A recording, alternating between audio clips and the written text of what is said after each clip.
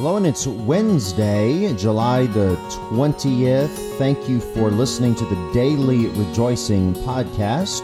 Yesterday, we were in Psalm 20, where we saw the people were praying before the battle. They were encouraging their leader, David, and then David was pointing them to the Lord. He was expecting God to do something. In verse number 5, the people said to David, "The Lord fulfill all thy petitions." And now we see in chapter 21 of the book of Psalms that God has done just that. This psalm could be entitled After the Battle. These two psalms go along together. In verse number 5, the people said, "The Lord fulfill all thy petitions." And now here in verse number 20, "Thou hast given him his heart's desire," talking about the Lord, "and hast not withholden the request of his," David's, "lips," Selah. And what really stands out to me here in chapter 21 is the importance of praising God for answered prayer.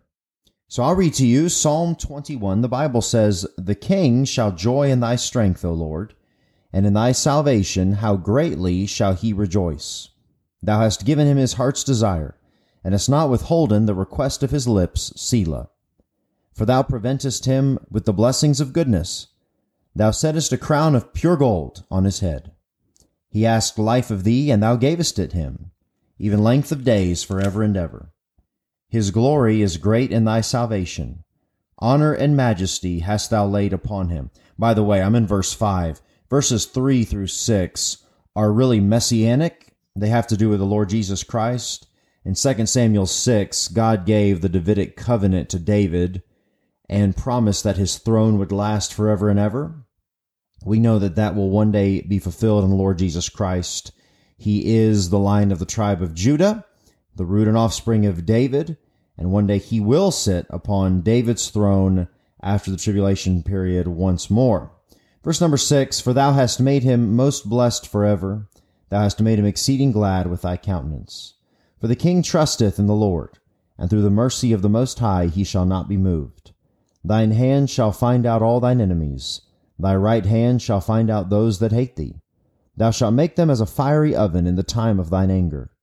The Lord shall swallow them up in his wrath, and the fire shall devour them. Their fruit shalt thou destroy from the earth, and their seed from among the children of men. For they intended evil against thee. They imagined a mischievous device, which they are not able to perform. Therefore shalt thou make them turn their back, when thou shalt make ready thine arrows upon thy strings against the face of them. Be thou exalted, Lord, in thine own strength. So will we sing and praise thy power." I think back through what I have prayed for, and for what I do pray for, and I see that God has largely given me exactly what I asked. But then I have to ask myself this question when considering that: do I thank him? I'm constantly asking God prayers for my family, and he constantly answers them. So should I not then be praising him constantly? A sturdy habit of praying and then recognizing that God has answered those prayers will keep your joy fresh and real. It'll make you a rejoicing person. A grumpy Christian is out of the will of God. If you have your Bibles, go to 1 Thessalonians 5. I was thinking of just a few verses at the end of 1 Thessalonians 5, back to back, that really sound like they're standalone verses but go together, and they talk about this, how if we're in the will of God, we should be praising and praying and giving thanks. Verse number 16 of 1 Thessalonians 5 says this: "Rejoice evermore." Verse 17, "Pray without ceasing." Those go together, rejoicing and praying. Verse 18, "In everything give thanks, for this is the will of God in Christ Jesus concerning you." So rejoicing, praying, giving of thanks, that goes together. Verse 19, "Quench not the Spirit." That's to say no to the Holy Spirit of God. Verse 20, "Despise not prophesyings." That's the preaching. Verse 21, "Prove all things, hold fast that which is good." Prove means to test, so you're to test all things. How do you do that? By the Word of God. The Holy Spirit will guide you into all truth. The Word is truth. So you quench not the Spirit by saying no to the word. You despise not prophesying to the preaching of the word. And then you prove all things by the word. And then when you've proved it and you've determined what is good, you hold fast that which is good. Verse 22, abstain from all appearance of evil. Abstain means to stay away from it. All appearance of evil. That's anything that's not good. Anything that doesn't look good. Anything that's not for sure good. You don't even get close to it to guard your testimony. And as you do all of those things, I just read verses 16 through 22, but they're very short verses of 1 Thessalonians 5. And the very peace of God, verse 23, sanctify you wholly. The peace of God.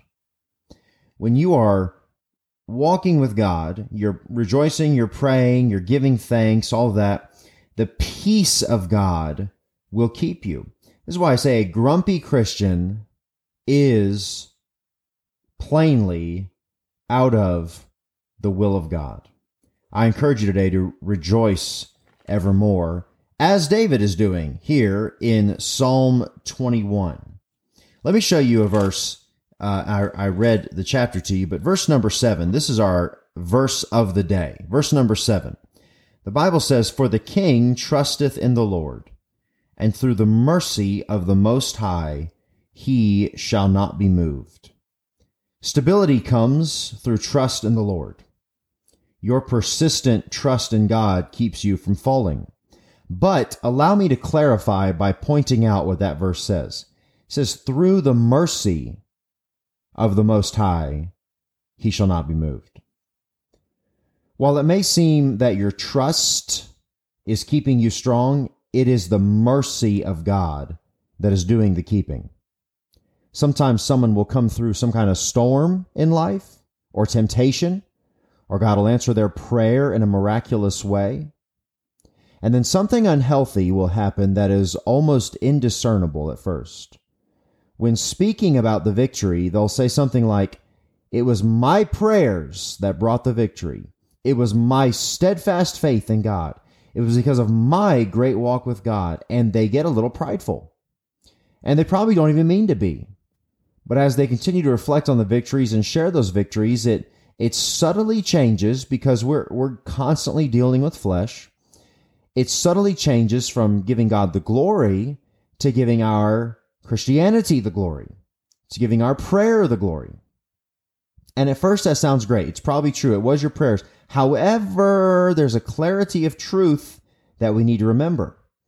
And it was not our strong Christian faith or our mighty prayers or our consistent walk with God. It was only through the mercy of the Most High that we were not moved. It's only by the grace of God, by the mercy of God, that God ever does anything with us. We trust God for the victory, but it's not as though God is under a contractual obligation to perform for us.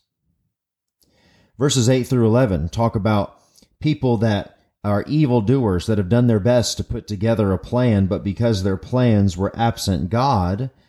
Verse number 11, "For they intended evil against thee, they imagined a mischievous device, which they are not able to perform."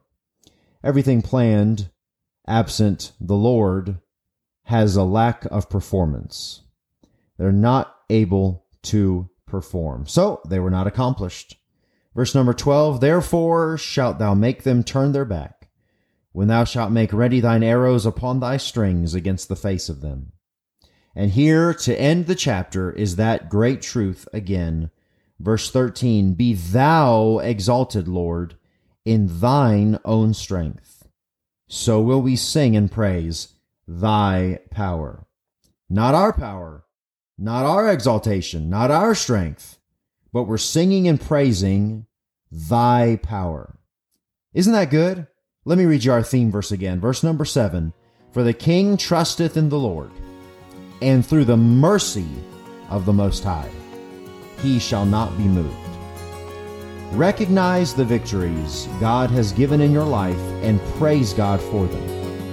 And understand that through it all, it was and is by the mercy of the Most High that you are not moved.